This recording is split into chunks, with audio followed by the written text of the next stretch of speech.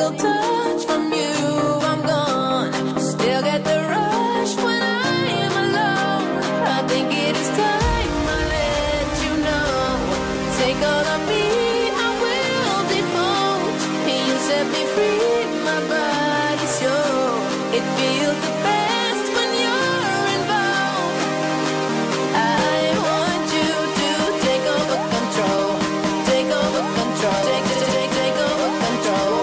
I want you to take over control. Plug it in and turn me on.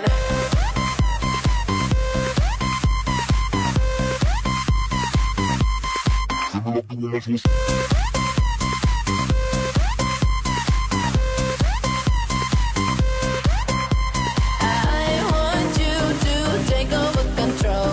Take over control. Take over control. I want you to take over control. Plug it in and turn me on. Baby, baby, can't you see that I'm giving all of me? So it's up to you now. We could let time pass away or make an excuse to play, but it's up to you now. Just wanna fulfill your needs while you're taking over me. So what do you want now? Take a picture, make a show, 'cause nobody has to know all the ways that we get down. I want you to take over control.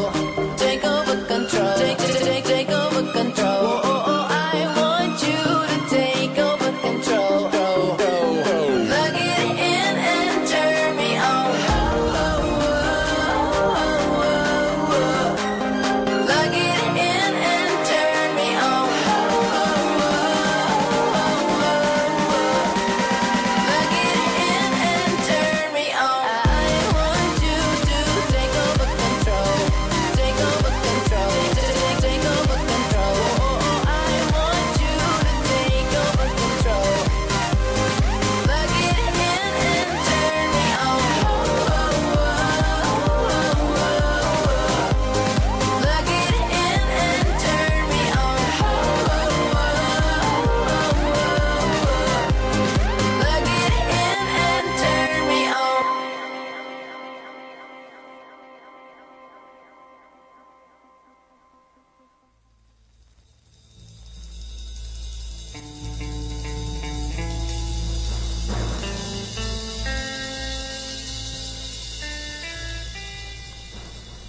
This is Nuestra Palabra, Latino writers having their say, on the air.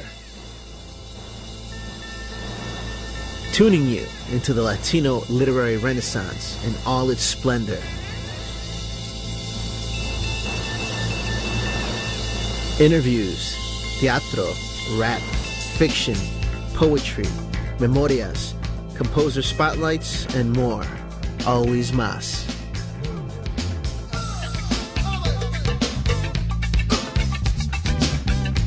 You're experiencing another episode of Nuestra Palabra, Latino writers having their say, as we enter our 20th anniversary. You are experiencing the 20th season of Nuestra Palabra, Latino writers having their say. The radio show is a mere 17-year-old soon, but thank you for being with us all along. We keep changing. We keep evolving. I want to thank Jack for running the boards for us. He's a new member of the crew. We have not given him his Libro Traficante name just yet. I'm going to have to brew on that for We'll a have to little bit. brew on that. We'll have to brew on that. I can hardly wait. All right.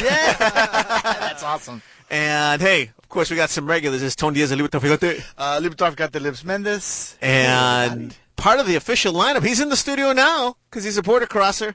It's Daniel Peña. What's up, brother? Hermano. Hey, man. How you doing? Hey, we're here to celebrate your new novel. Thanks, Dang. man. I'm so excited about We it. can't wait. Thanks for reading an excerpt at the Nuestra Palabra showcase, a little preview before at Brazos, and for always being real and in the community with us. Yeah, no, man, it's been great. This is my second year here in Houston. Dang. I love it, dude. But yeah, I mean, we were just talking about the showcase, me and Lupe, before this. I just love it. Like, there's so much talent in that room. Oh, appreciate that. That's good stuff, right? And Libro Traficante Liz Mendes. Hey, boss. What's up, brother?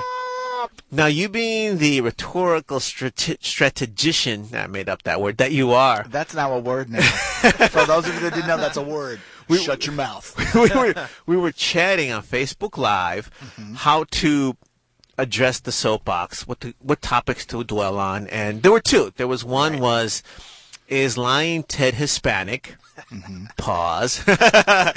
And the other one was about the gun control issue, and both issues were pulling at us both. But you came up with a powerful way to bring them both up. So let's talk about Lion Ted first. Is Lion Ted Hispanic? Yes or no? I think No. No. We got Daniel 3 votes. No. I was gonna more poetically say that Ted Cruz huele a tocino. He is straight up Canadian bacon. Put his butt on some pizza. And, With some pineapple on there. With some pineapple Use on some there. pineapple, yeah. And Get a Hawaiian. call it a day. Like, I continuously have this, like that moment when you think you're drinking hot coffee and you forget that it's hot coffee. And you're like, You forget like, it's Nescafe. yeah, you forget, like that moment in which you're like, I can't stand, like, you've said yet again something that's entirely deplorable. You've earned that name amongst other names, and you keep touting how this is for the benefit of the state, and I don't know who he's servicing, and I'm No. kind of done. I am not running to his defense. I am going to say this. The only I know he was born in Canada. That's a fact. So the only reason I think he's not Canadian is because he's not advocating to build a wall along the Canadian border. Because he's such a sellout and turns on his own that he'd be advocating for the wall along that border too. If he could, if that was a thing. Because you can't count on him. For nothing. For nothing. Look, Canuck, get it together. I mean, it's so obvious that he's vendido, right? Like, and I mean that is like in the sort of there's that pejorative term, which is a sellout, but he is actually sold. I mean, the connective tissue between the NRA thing and all this stuff is like he's completely bought by the NRA. He's completely bought by these special interests. He does not serve Tejanos. I hope he gets just mopped by Beto O'Rourke. Now the thing I want to add too is, of course, this came up even more recently because he was the only senator to vote against a simple discussion on DACA and immigration. And I want that to sink in. We're not even talking about an actual policy.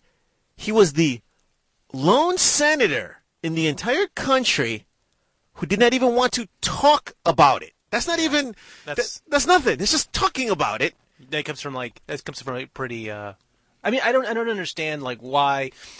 What is he afraid of, kind of thing? Is it to stymie the sort of? Is it to not even bring up the concept of dignity, the way that is attached to these people? Is it like it offends him that he would? I don't know what's going on. I seriously believe he is now one of those individuals that, I'm probably going to do this wrong, but there's those individuals that are in political positions that are like down with gay rights or transgender, and then like 2 seconds later they're sleeping with somebody and getting caught in their office with somebody gay or somebody transgender. Like it reeks to me of this like self-loathing, like you are the epitome of what you're supposed to be. Oh, we're getting deep here. We're like you are tan tan tan inmigrante. Like he's the carita, like esa cara fea, but like that's the like how else can you exist in this, like the irony that he exists as quote unquote American but is immigrant as let's add to the irony, because in the old identity politics they appointed Hispanics who would look out for those issues. In this particular case, of course, here's an issue that our community really cares about, and we couldn't count on him. On top of that, he said we shouldn't even touch amnesty because we will lose elections. That's what he said. Not that it's good for the country, not about the wisest road, just simply talking about sheer power. And here's the other complication, because you alluded to his Canadianness, so we know he was born in Canada, so he was able to manipulate immigration rules to stay here. His gentes cubanos son cubanos, and we know that the cubanos also, his gente, his parents, his family were from Cuba, so they were able to come to the U.S. also based on special laws in immigration. Now, you'll recall that before President Obama left office, he ended the dry foot rule, which basically meant Cubanos who had crossed into Florida but touch dry sand could become permanent residents on their path to citizenship. Right. That's what his family benefited from. He crossed legally because of that. Now, that went away. I didn't hear a peep From him. And his family directly benefited from that. I didn't hear a peep from Marco Rubio. Right. So here's my thing. No one can count on him. Right. Because he got his. And now where's he's- yours? Right.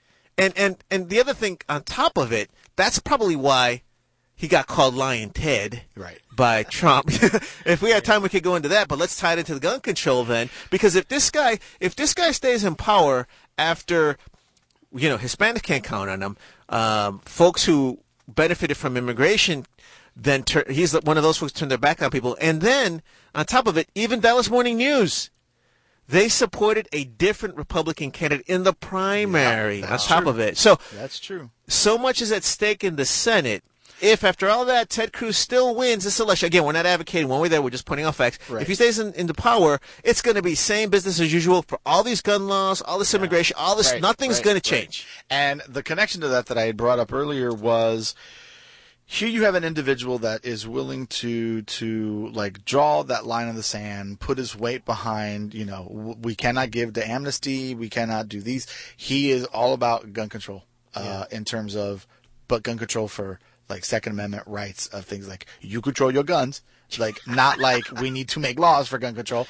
And in that, his compadre in arms, Marco Rubio, out of Florida, who is also Cubano, they tout the same line in terms of what is the messaging that's given out to the public, which to me is a falsehood.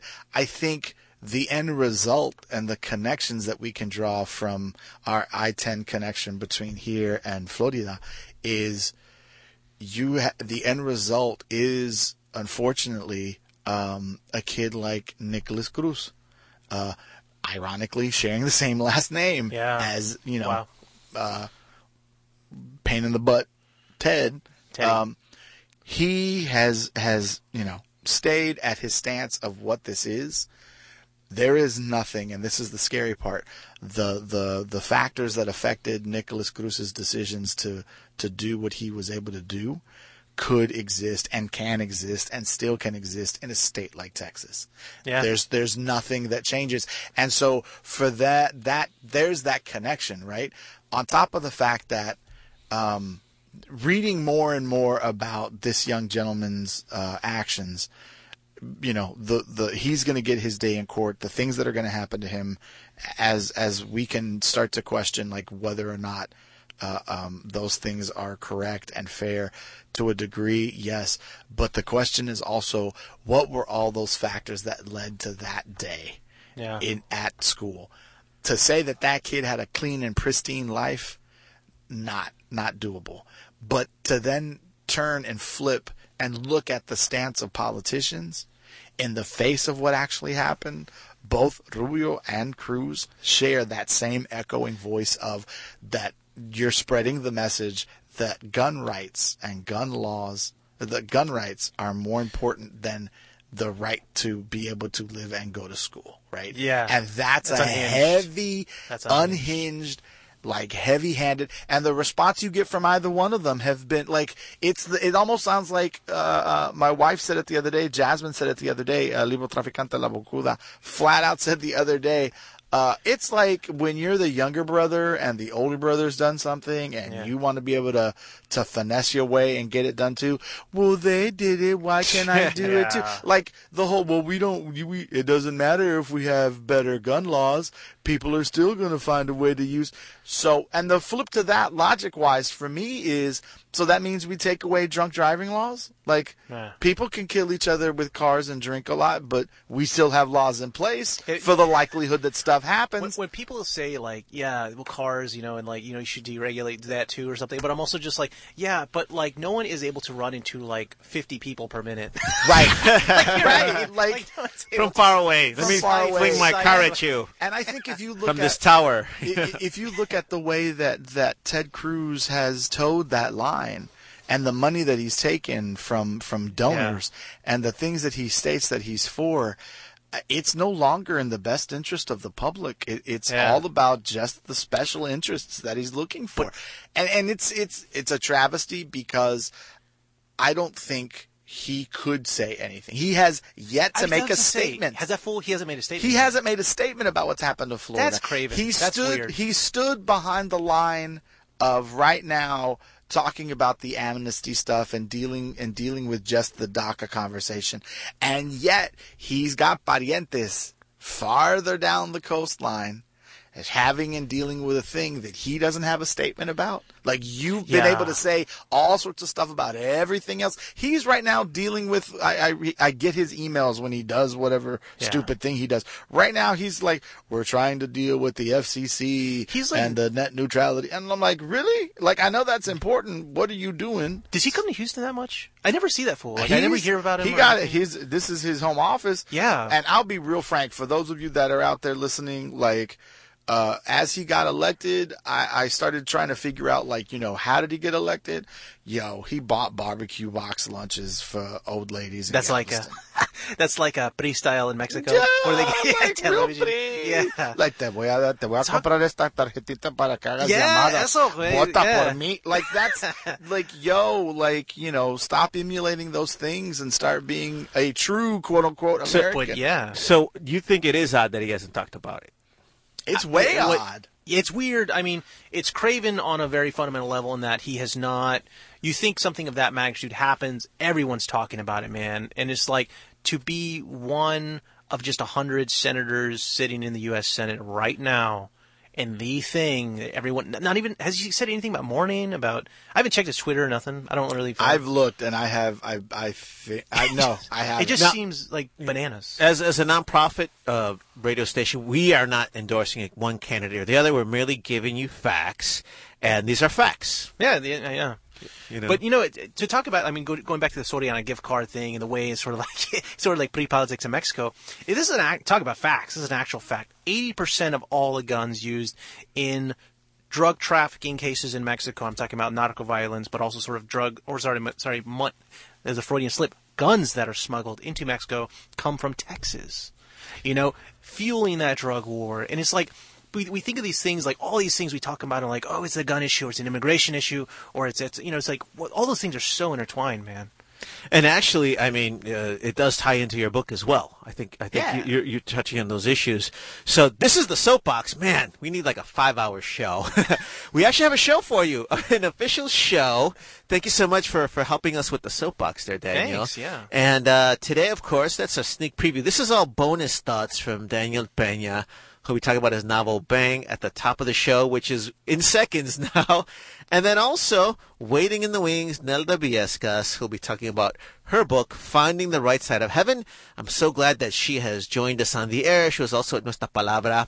But really what we're hoping to bring you is other aspects of these intellectual debates, because I think we are diving into this, and thank you for all the feedback to talk about these issues, because no one else is talking about the Latino perspective on these issues. And especially now that our community is being vilified, talked about, and, the old identity politics is over, or at least then we could get some jobs in the White House or something, That's not happening anymore. Oh, man. It's up to us to bring this in. I will make one correction. I'm going to correct myself, because as one of the co-hosts here at the show and as a writer, it's important to get your facts straight and to do the things right, because this ain't fake news. Yeah.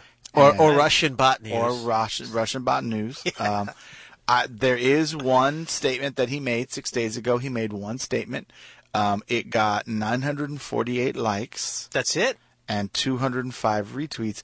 He retweeted. He didn't even make his own statement. He retweeted the CBS News report right at the moment Cruz was placed into the patrol car a few miles away from Douglas High School. Quote, Heidi and my prayers are with the victims and families of those affected by today's senseless shooting in Florida. As always, we are grateful to first responders who answered the call for help and quickly apprehended the attacker. So Heidi went to Florida? Because that's what he just said. Heidi and my prayers. Like, I'm not trying to nitpick, but that's just the thing that we're I'm English kind of teachers. noticing. And that's, as an English teacher, I need your grammar skills. Right? But like that, That's the NRA AstroTurf, too. that's it. But that's it. That's the only statement he made, and it's still thoughts and prayers.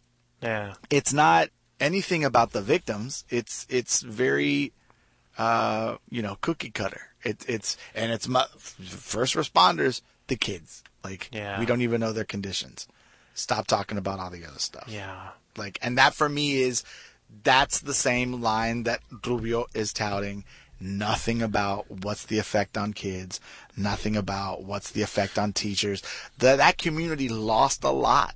And for any politician to not be able to speak to that, like nobody's made a statement to thank the teachers for their work. You know what? We should let all these issues flow completely within each other, because I just realized by design, I wish I could say it was by design, all the guests today, and we as well are not just writers but also educators. Oh, so, no, Joe, that's right. We are in classrooms. So these issues all feed one off the other. I can't tell you, so many teachers I know are thinking about this right now. I was just thinking about, like, is this like an OSHA issue? Like, should I get a bulletproof vest in my classroom? I mean, there's open, or isn't like campus carry is like a thing in Texas? Yeah. Like you can, I don't know, I'm not privy of like the exact laws of it, but I know that they had taken down a bunch of the plaques all around campus and stuff. Well, so I mean, that's part of transitioning. We do want to get back to how the laws of Mexico, U.S., and transport bleed into your novel. And then also, I think one thing, too, I know folks have been arguing about armed teachers or not. That argument is lost at the college level because it is now legal to carry concealed weapons at the public colleges. So that is a law now. And now they can't be seen in any way. If they're seen in any way, you're going to get in trouble. Yeah. Now, that is not the case at K through 12, and this has become a big issue because there were some idiots raffling off an AK-47 for a raffle before this happened, and then after this happened, one of them is a Republican candidate. He said, "We're going to still do it so we can open a dialogue." Their response is that teachers should be armed, which I think means K through 12 teachers should be armed. So here's what I want to add to this. This issue is settled in Texas because higher ed, you're packing. Now, if you don't like that, you need to vote some people out.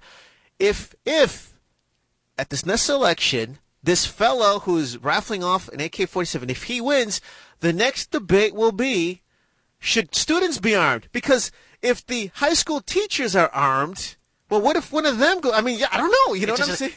I'm a teacher, and I have so many responsibilities already. Like, no one pays me enough to have that extra responsibility. I'm gonna tell you right now. Imagine adjunct. Imagine if you're adjunct. I gotta carry do adjuncts make enough to even buy ammunition? But I'm gonna tell you this as a high school teacher, and I'll probably because it'll take me a moment to not be pissed off by saying this. So for all the high school, I think that word you can't say on the air. We'll check later. You can say that one. Don't say it again. But then don't use the other word you want to use. Got it. So, as a high school teacher. And I'm going to say this as like nicely as I can. There are teachers in my building who I don't trust to do attendance correctly. And you want to be able to give us the opportunity to have a gun? One, the day comes that some legislator, and if you're listening to me and you want to repeat this to any legislator in the state of Texas or the broader U.S., my name is Guadalupe Mendez Medina. I live in Houston, Texas. I'm going to tell you the truth. The day somebody votes and says that we need to carry guns in classrooms and I teach kids between the age of 5 and 18, I will leave the teaching field. Here's why. I came into this vocation because teaching is a vocation. Yeah. Medicine, teaching, and religion are the only 3 jobs where you got to work with people and practice before you get that job. Yeah. Okay. There is no way that you could pay me to one day teach my class and then think in my head that I am going willingly to take a gun up against a child. Yeah. And if I ever have to choose that day where I have to square one off on a kid, that will break my soul. And any other teacher that's out there that doesn't think in that sort, that's a dark thing. Then you need to leave the classroom because you have already left that concept of why we're here, I would do everything in my power to make sure that a kid is safe so that they never have to feel the need to get a gun and bring it You down. are experiencing Nuestra Palabra Latino writers having their say. We're having our say right now, mano, at 100,000 watts right now. To that right end, now. like, it's like, I wish they could have, like, there's like, I wish there was a lobby that could just bring Republicans into like a teacher's lounge to watch like that one teacher who can never work the microwave. Like, just like, I can't, and I was like, who would trust No, with a gun? it's that one teacher who warms up their fish in the microwave. Yeah. And they're like, it says, don't warm up fish in the microwave. That's that one teacher. They're like, how does this Keurig work? I would be the one that broke the Keurig. So I mean, okay, and again, we are gonna. First of all, people need to read the book. Bang, a novel by Daniel Peña. He's an artist, teacher. Let's applaud him. Thank you. Okay, I'm Keep it gonna real. do his full bio. I'm gonna do the full bio. Do the full bio. All right, here we Do go. the full bio. So- And we'll get back to all this because this is the only show on earth. Forget it. It's not just a Latino thing. We are writers, thinkers, intellectuals in the community. We're the only ones that can deliver this Do the thing, information. right? Okay, here goes. So this is Daniel's full bio. Daniel Peña is a Pushcart Prize winning writer. I do. An assistant professor in the Department of English at the University of Houston downtown. What? Yeah. His debut novel, Bang, published by Arte Publico Press, is described by NBC Latino as such a timely novel that offers devastating insights into how communities adapt to severe shifts in culture and society. End quote. Publisher Weekly says Peña examines the symbiosis of the United States and Mexico and makes painfully clear the negative effects of international trade, legal and illegal. This is a notable and compassionate novel. Formerly based out of La Universidad Nacional Autónoma de Mexico in Mexico City, he works as a writer, blogger, book reviewer, journalist. And we stole them. And Like we we steal stole 'em. everything of value from Mexico. Whataburger drew me in. His fiction has appeared in Plowshares, The Rumpus, The Kenyan Review Online, Callaloo, Huizache, and elsewhere. He's currently a regular contributor to The Guardian and Plowshares blog. He's a Fulbright Garcia Robles Scholar and a graduate of Cornell University. He lives and teaches in the HOU, baby. Yeah. What's up, homie? What's up, Vato? Hey, thanks for coming out, Yeah, man. thanks for having me. That was a beautiful introduction, man. By all means. And I think what is great is that, I mean, this is some of the fabric that leads to the book. You know, this is some of the fabric that we deal with in Texas, but no one's talking about it. Yeah, it's all about, like, trade. It's all about, I mean, it comes from, like, this one question that I had, which is, like, where does dignity come from?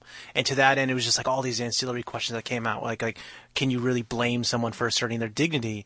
Is it a privilege to buy into the right kinds of systems? Right. And when systems fail, people, like, you know, how do they create their own systems, right? And so to that end, I was like thinking a lot about like black markets, but also like, you know, not black markets. I think the biggest irony in when I was researching this book is how drugs, you know, sort of would come to the United States and then we send something totally legal back.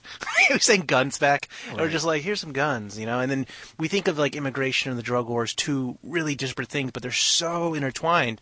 And the big thing that's like so painful for me right now, especially when I'm like watching these things on DACA or, you know, sort of, you know, they're trying to, you know, the way in which, you know, the immigration policy in general is nobody's talking about what happens after we deport these people and the way in which we're fueling that drug war that we're supposedly invested in fighting. And I think the writing's on the wall. The drug war's been a failure. You know, we're not as interested in fighting it as we say we are, right? It's a tool used to incarcerate black and brown people. Right. It's a tool that, you know, if you go in and take it to its most extreme, it's kind of a form of genocide. Right. In that it's forcing people to flee situations in which they're already sort of, you know, the situation is fraught. They come here, they push them further into the desert. But then also, like, the toll, I don't even know, like, the latest statistics, but it was something more than, like, 150,000 people have died since 2006 in the drug war, which is like that's so many people. You know, you think of like a normal war, like a normal quote unquote normal, like wars become so normalized here, but like you know, Vietnam, 70,000 American soldiers died in Vietnam. More than twice the amount of American soldiers that died in Vietnam are now sort of those are the casualties of the drug war in Mexico, and it's predominantly, you know, indigenous or sort of you know, poor people in Mexico. And if you throw in like that global perspective aspect, like 45 has mentioned in his speeches about why we needed a border wall, he's mentioned Mala Salvatrucha, MS-13, Yeah. the whole deal.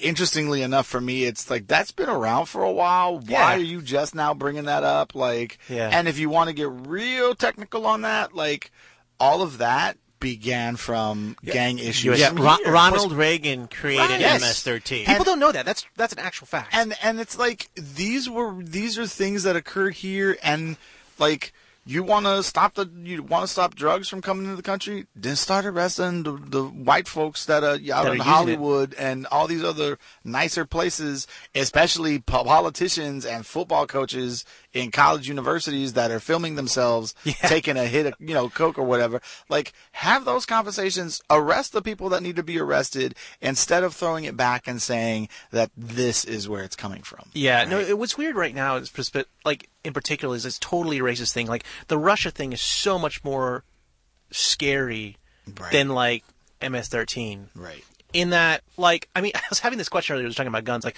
is it just as egregious to be bought by the NRA as it is to be bought by Russians? And it's like,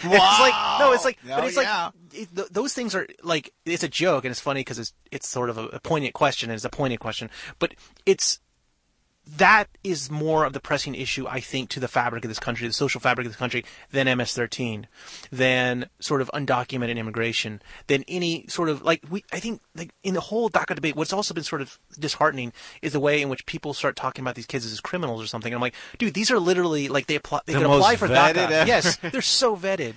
And it's like, how is that going to be the moral ground Republicans are going to stand on? You know? Like, well, they're so invested. DACA people are so invested in this country. They're arguably more American than Republicans. I think the tragedy of it too is that it really seems that there's a breed of Republicans that we're seeing now that will do anything or say anything to gain or keep power. I mean, I imagine.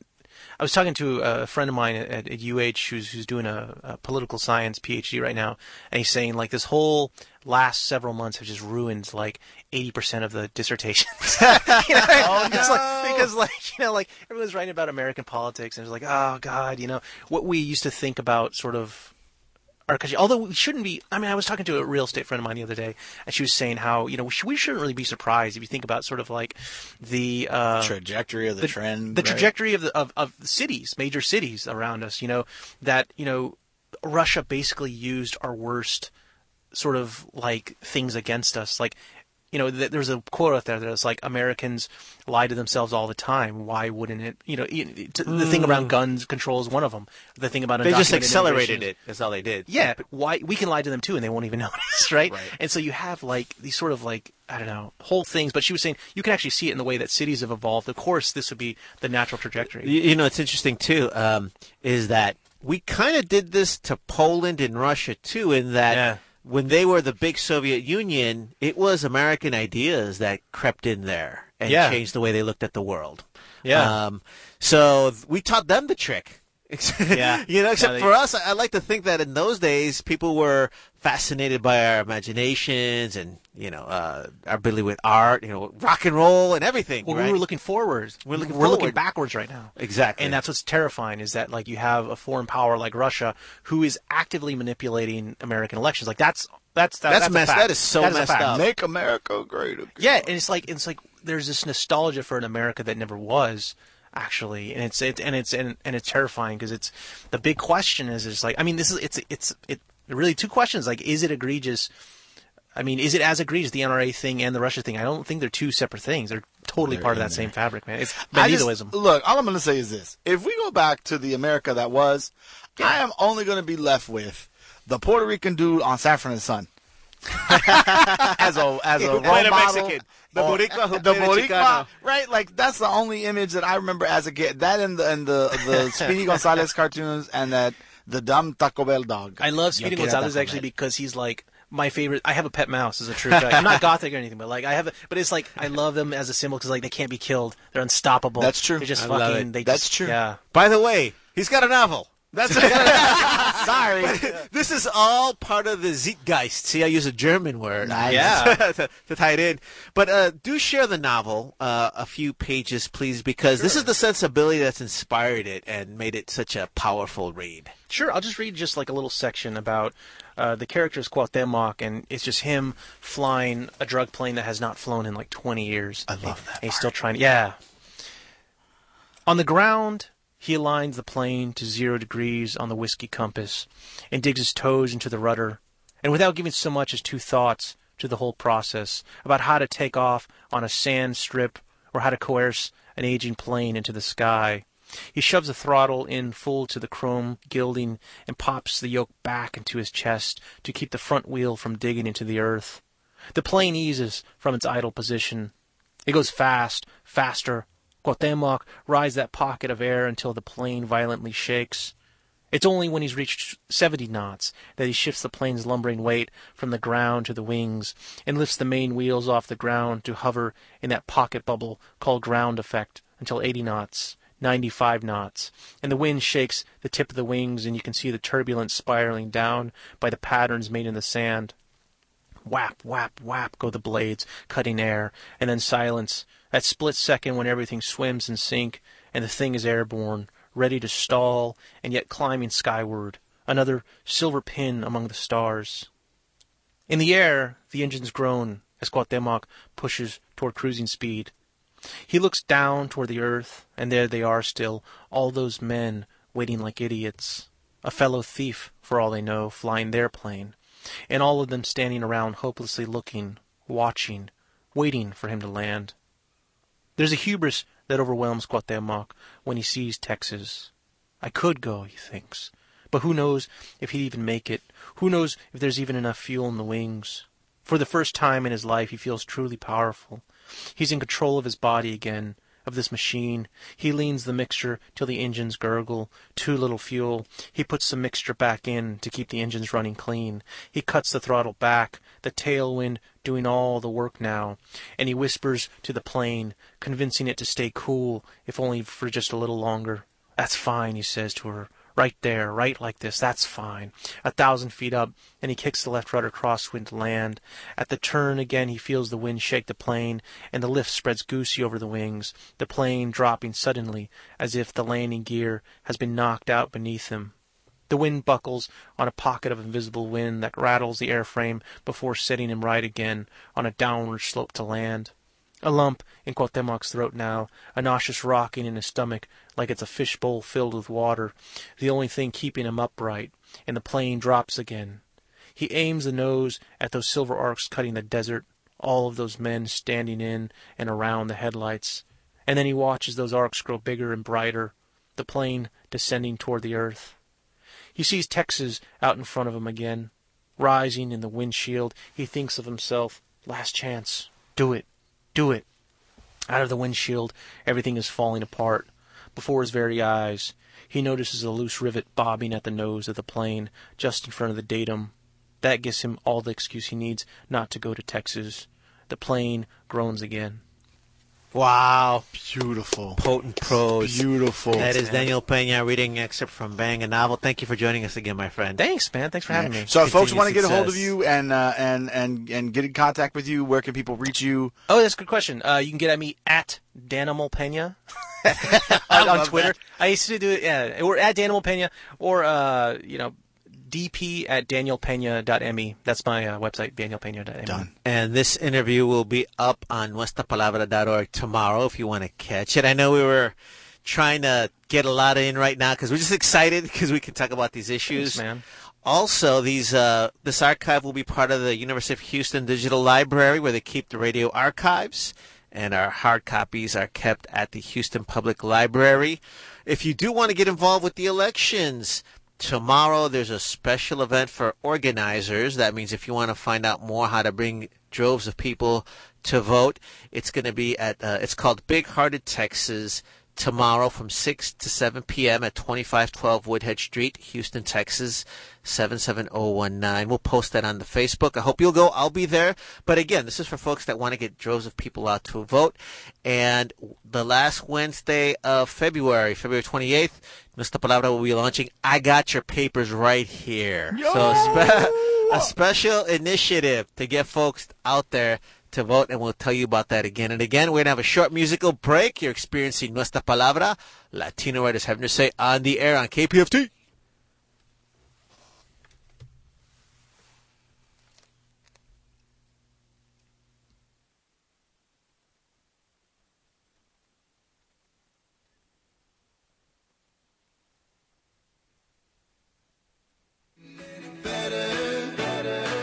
What can I do when there's something wrong? When we keep holding on to the best days. I'm not saying I'm not sorry. Just looking for another you.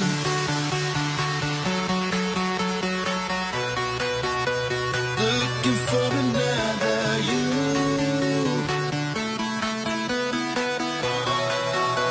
Looking for another you.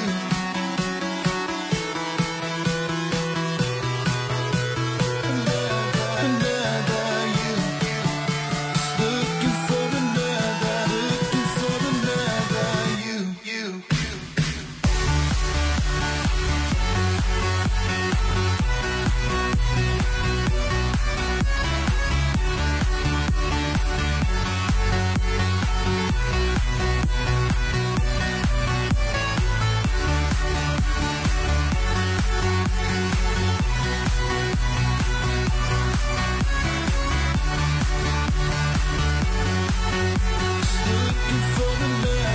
Looking for another you. I don't know any other way to show it's not getting any better. I think we both know that there's something wrong when we keep holding on to the best days. I'm not saying I'm not sorry. Just looking for another you. Looking for another.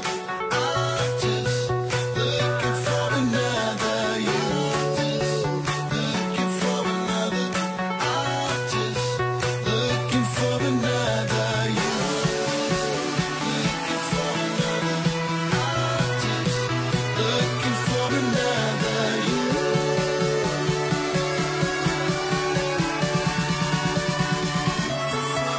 Another you.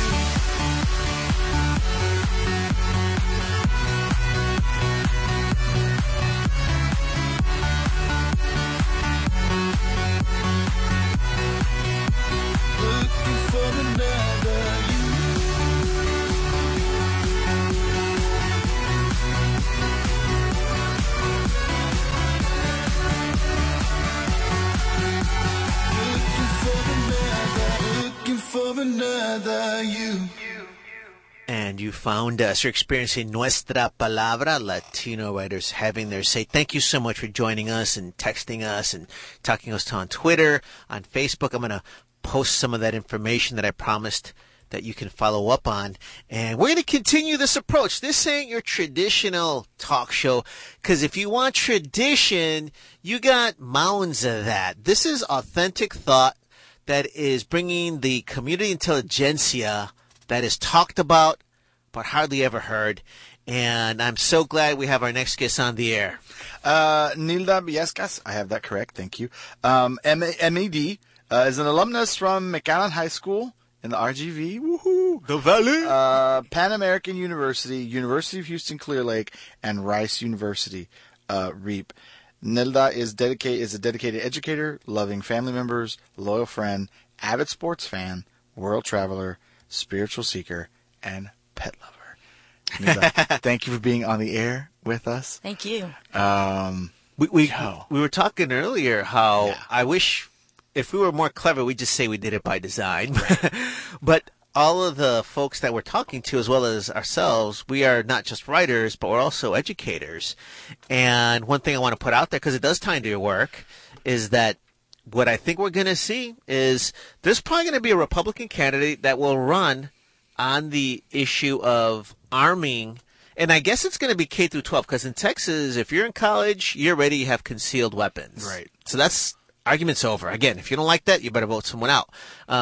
I think it's going to come down to bills that are going to arm K through 12 teachers. Any thoughts on that? Absolutely have thoughts on that. I mean, like everyone else in this country, was just really saddened and mortified by the tragedy that happened in Florida, and it continued to happen. I mean, you thought the first time in Columbine that was it. Right. We were all shocked by it. But it seems like it's become a situation where with each different shooting that happens, they've learned from what they were talking about on the media, and you know, all these drills that we've done. There's an attack, and it's going to continue until we, as a community, I don't care what your affiliation is, stand up for what's right, and that's safety and just unifying this country, Right, and right. protecting our kids, for crying out loud. In terms of your work, and if you don't want to mention your school either, because sometimes I get kind of iffy with that too. Shout out to my kids. I don't know if they're listening. Like, even within the days happening with the shooting, like the kids have already asked me, like, Mister, would you take a bullet for us? Like, Mister, what about this? And you posted about that. So I posted. Your right? students are actually asking you like that. they're straight up like the day after, like, Mister, can we talk about this? And I was By like, the way, nothing we ever discuss at the MFA program. Right? Like, most people, if you get an MFA Yeah, part no. of the classroom, this is never part of the conversation. So, but in that, what does that look like? Like, what was the conversation like on your campus so far? And what does that look like? Like, how does that response to, you know, for our parents here, like even just yesterday, Stevenson Middle School, like a kid that was at home went and put a message on Snapchat, said he was going to shoot up the school, and kid got arrested as well. Like, what does that look like in your building? There's a lot going on. I mean, I want to draw just something that happened today that really touched me. Again, clearly what happened last Wednesday was just traumatic. Not sure if you're aware, something happened in Katy ISD. No shooting, nothing like that. But there was a threat of a terror, same thing. There was some kind of a plot that popped up. And to see one of my teachers today terrified, she had to drop her sons off at school with the kids crying. And that night they said, this is going on. And she's like, no, that's not going on. It's not going on. And then they send an email out, a blast, and she's like, oh my gosh, I had to look at my kids and tell them that, how do you tell them that they're going to be okay when they're watching this on television? And, here's my other piece that, I talked to her, and we've got an idea of how we want to approach a situation. We had a kid yesterday that made a sound, it was, he claimed that it was a fake laugh, and it was offensive, and I had to think about how I was going to approach that from my perspective. And so what I did is I brought the children in, and we talked about it, and he explained what he was doing, and I got the chance to define a couple of things like misconstrue and politically correct. And so they started to understand the whole scenario that's happening. And the issue that comes to mind is these children don't realize that false reporting or making these, it's not fun and games. It's not a game. And a lot of these children are thinking that. And I think that our society has, it almost like goes away. We become desensitized. The children are somehow desensitized. So there's got to be something around it. And, this morning, reading, a message that came out that, Betsy DeVos is pushing for arming teachers is shocking to me. Because what's going to happen? I mean, as it is right now, we've got kids stealing teachers' cell phones off their desk. Can you imagine? Is that the case? Yeah. Wow. So, but interestingly enough, too, the flip side of that, there are teachers, and I said this earlier in the broadcast, I could say broadcast, that if the day comes that legislation passes and they're like, hey, teachers, by law, you have to pack, like, option to pack, whatever, I'm done. Like, I'm the fear of me squaring one off at a kid. What did I get in this game for? Exactly. But here's the other second piece to that. I leave the classroom. Now we have a bunch. I'm not the only person thinking that. Right. How many empty classrooms are we going to end up having? And then who are going to be the people that are okay with carrying a gun into a classroom? And what does our classroom culture look like after that, right? Well, exactly. And, I mean, I feel the same way. To sit there and look at this woman today, she was terrified that her children's safety and how she had that discussion with them. And, you know, while she's talking, the first thing that goes through my mind, you all saw that same commercial where there's an entrepreneur here in Houston somewhere that created the Kevlar backpack, right? And I'm like, dang, I can purchase a Kevlar backpack for every teacher. And, you know, I'm like, my mind is also everywhere. Yeah, right? I mean, we're not the only ones. So I think the approach is to get out and get your voice heard. Have you not been impressed with these kids from Florida? Oh my gosh. They're and the fact that I think it's interesting enough that the kids, they were already, one of them said that they had already been debating this, like in their AP class, in their classes, full on, like they've been talking about this. And one of them said that they were in the middle of even having a classroom mock debate about the topic when it happened. Wow. God, I didn't know that. Right? And here they are, like they know their points. They've done their homework. But I don't want to take up more time with just that. I want us to do our homework and give you an opportunity to read and tell us about your book. Finding the Right Side of Heaven. Congratulations on said book. Tell us a little bit about it, and if you have like a short piece that you would want to read from it. I would be glad to. And so what, the title, lovely title. Thank you. The title came pretty quick. The interesting thing is that the book I started writing the book in 2004, and it took me 13 years later to get it finished. Beautiful. And, it was very interesting. I finished 8 chapters. It started, December during the break, because educators, they've got to, do what they do. And, my mind just doesn't work while I'm at work. I'm 100% doing what I do, and I love what I do. But this was placed in my heart to write. And the book, initially, the title, Finding the Right Side of Heaven, was in my heart initially, and I think that was just where I was in my life, was really going to address right-wing fundamental ideals. And as I matured in my life and my spiritual walk, I realized that it was not about singling out any specific group. It was about realizing that everyone is exactly who they are and where they're supposed to be. And this really, the importance of this is, I finished writing the book in 2017, and that was a tough year. There's been a lot of polarization with politics, and it's going to get worse. And please go out and vote.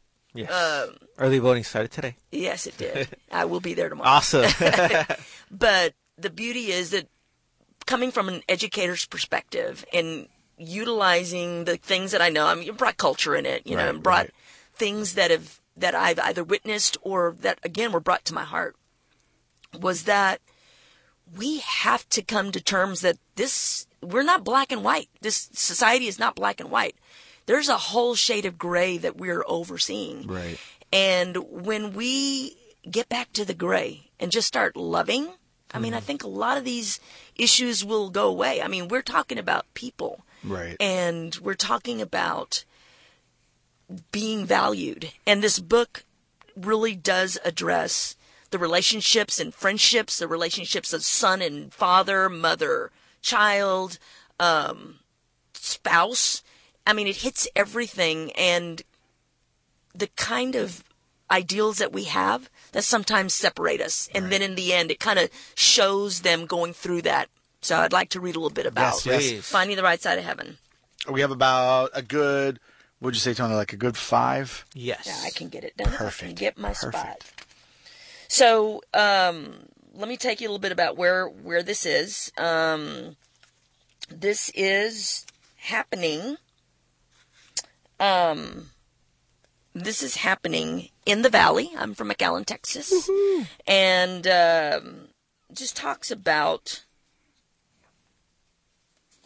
these young boys, Edgar and Roman. It was a sunny morning, yet the frost was still outlining the window pane. Elena Izaguirre rolled over to gently wake her husband when she heard a loud thud. She jumped and shoved her husband. ¿Oíste algo, Martín? Martín moaned and rolled over to get more comfortable. Elena grabbed her robe and ran out of her bedroom, trying to move and dress at the same time. She heard the thud again and determined that it was coming from Roman's room. As usual, she jerked the door open and announced her entry without waiting for permission. ¿Qué pasó, mijo? Are you okay? Embarrassed by her discovery, she found Roman lying naked on the floor. She hadn't seen his nude body since his toddler baths and school-age days. Mom! I know, mijo, but you sounded like you were in trouble. I'm fine. I tripped on this. He lifted his steel-toe boot from beside the dresser. She asked, what are you doing up so early, mijo? You and your dad don't have to leave for another 2 hours. Mom, I told you that I wasn't going to the shop today because I was going to the concert with Edgar. Well, have you shared that information with your dad? No, but the sooner you close the door behind you, the sooner I'll be able to get dressed and visit with them. He swung his head in the other direction as he groped for something to brace himself. The door closed and Roman began to gather himself and laughed at the thought of his mother seeing him in such a vulnerable state. He wondered if he would feel the same embarrassment when he would share his first intimate moment with someone, and he prayed that it would be Amy. Dripping wet from the bath, Edgar returned to Romy's room, swabbing his hair down with a towel. You hogged the hot water, dude. Romy knew it was every man for himself when it came to bathing in the winter. You snooze, you lose. Fool, did something happen? Asked Edgar. No, why? It sounded like elephants running down the hall. Romy laughed. Just wait till I tell my mom you called her an elephant. Confused but certain he didn't want to disappoint his second mother, Edgar rebutted. Nah, man, you can't do that. I was just kidding. Romy continued to dress himself and laughed as he elected to keep the embarrassing moment to himself. Martín, ya levántate, ya está el desayuno, listo para comer. Martín rolled over and wiped his eyes and smiled at Elena. She was a good wife and mother. A day never passed when the family didn't share at least one meal together, and it was usually breakfast. What are we having, mi amor? Papas con huevo y tortillas de harina. The smell of tortillas filled the house as it enticed everyone in the kitchen. Martín sat at the head of the modest table. He raised his hands, requesting the hands of those around him to interlock. The Izaguirre family started every day with prayer, thanking God for all their blessings and their meal. Although brief, the moment allowed their family to connect, if only for a second, and for that second, it would last a lifetime. Hey, Dad, can you pass me the tortillas? Sure, mijo. Today you can help me with the oil change as I have to work on the transmission of Mr. Lopez's car. Dad, I apologize, but I won't be able to help you out today. I have another commitment that I have to attend. Commitment? The only commitment you have right now is to your family. You know we have so many vehicles to service to meet the needs of our home. I know, Dad, but I have to go to this event. It's really important to me.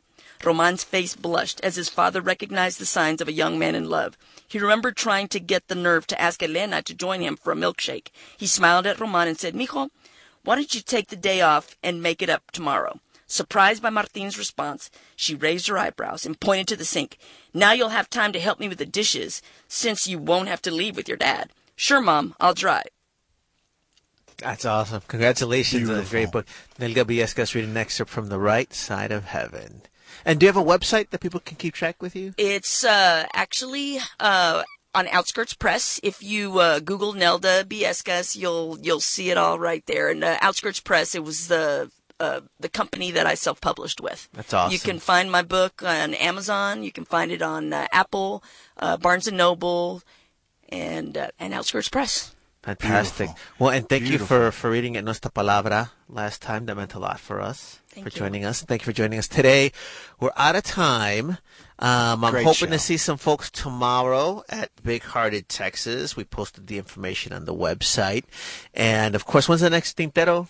Next Tintero reading will be next month on the 12th. We'll actually be hosting Isis Fernandez, Rojas, who's an NP alum, and she'll be reading some of her fiction. That's awesome. For our featured open mic reading. So it should be a treat and a blast. And so this Saturday, there'll be a march to vote for early voting. I'll be there along with a bunch of other folks. So if you haven't voted early, do show up with us at Market Square downtown at 10 a.m.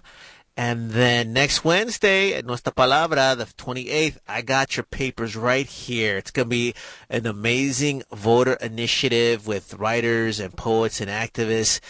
I know you're registered to vote. That ain't enough. You got to come, learn how to get deputized, and inspire folks to get involved. Hey, this is Tony Diaz, Libre Traficante. Libre Traficante Liz Mendez. And Jack helping us hold it down, Marlene Treveño, who is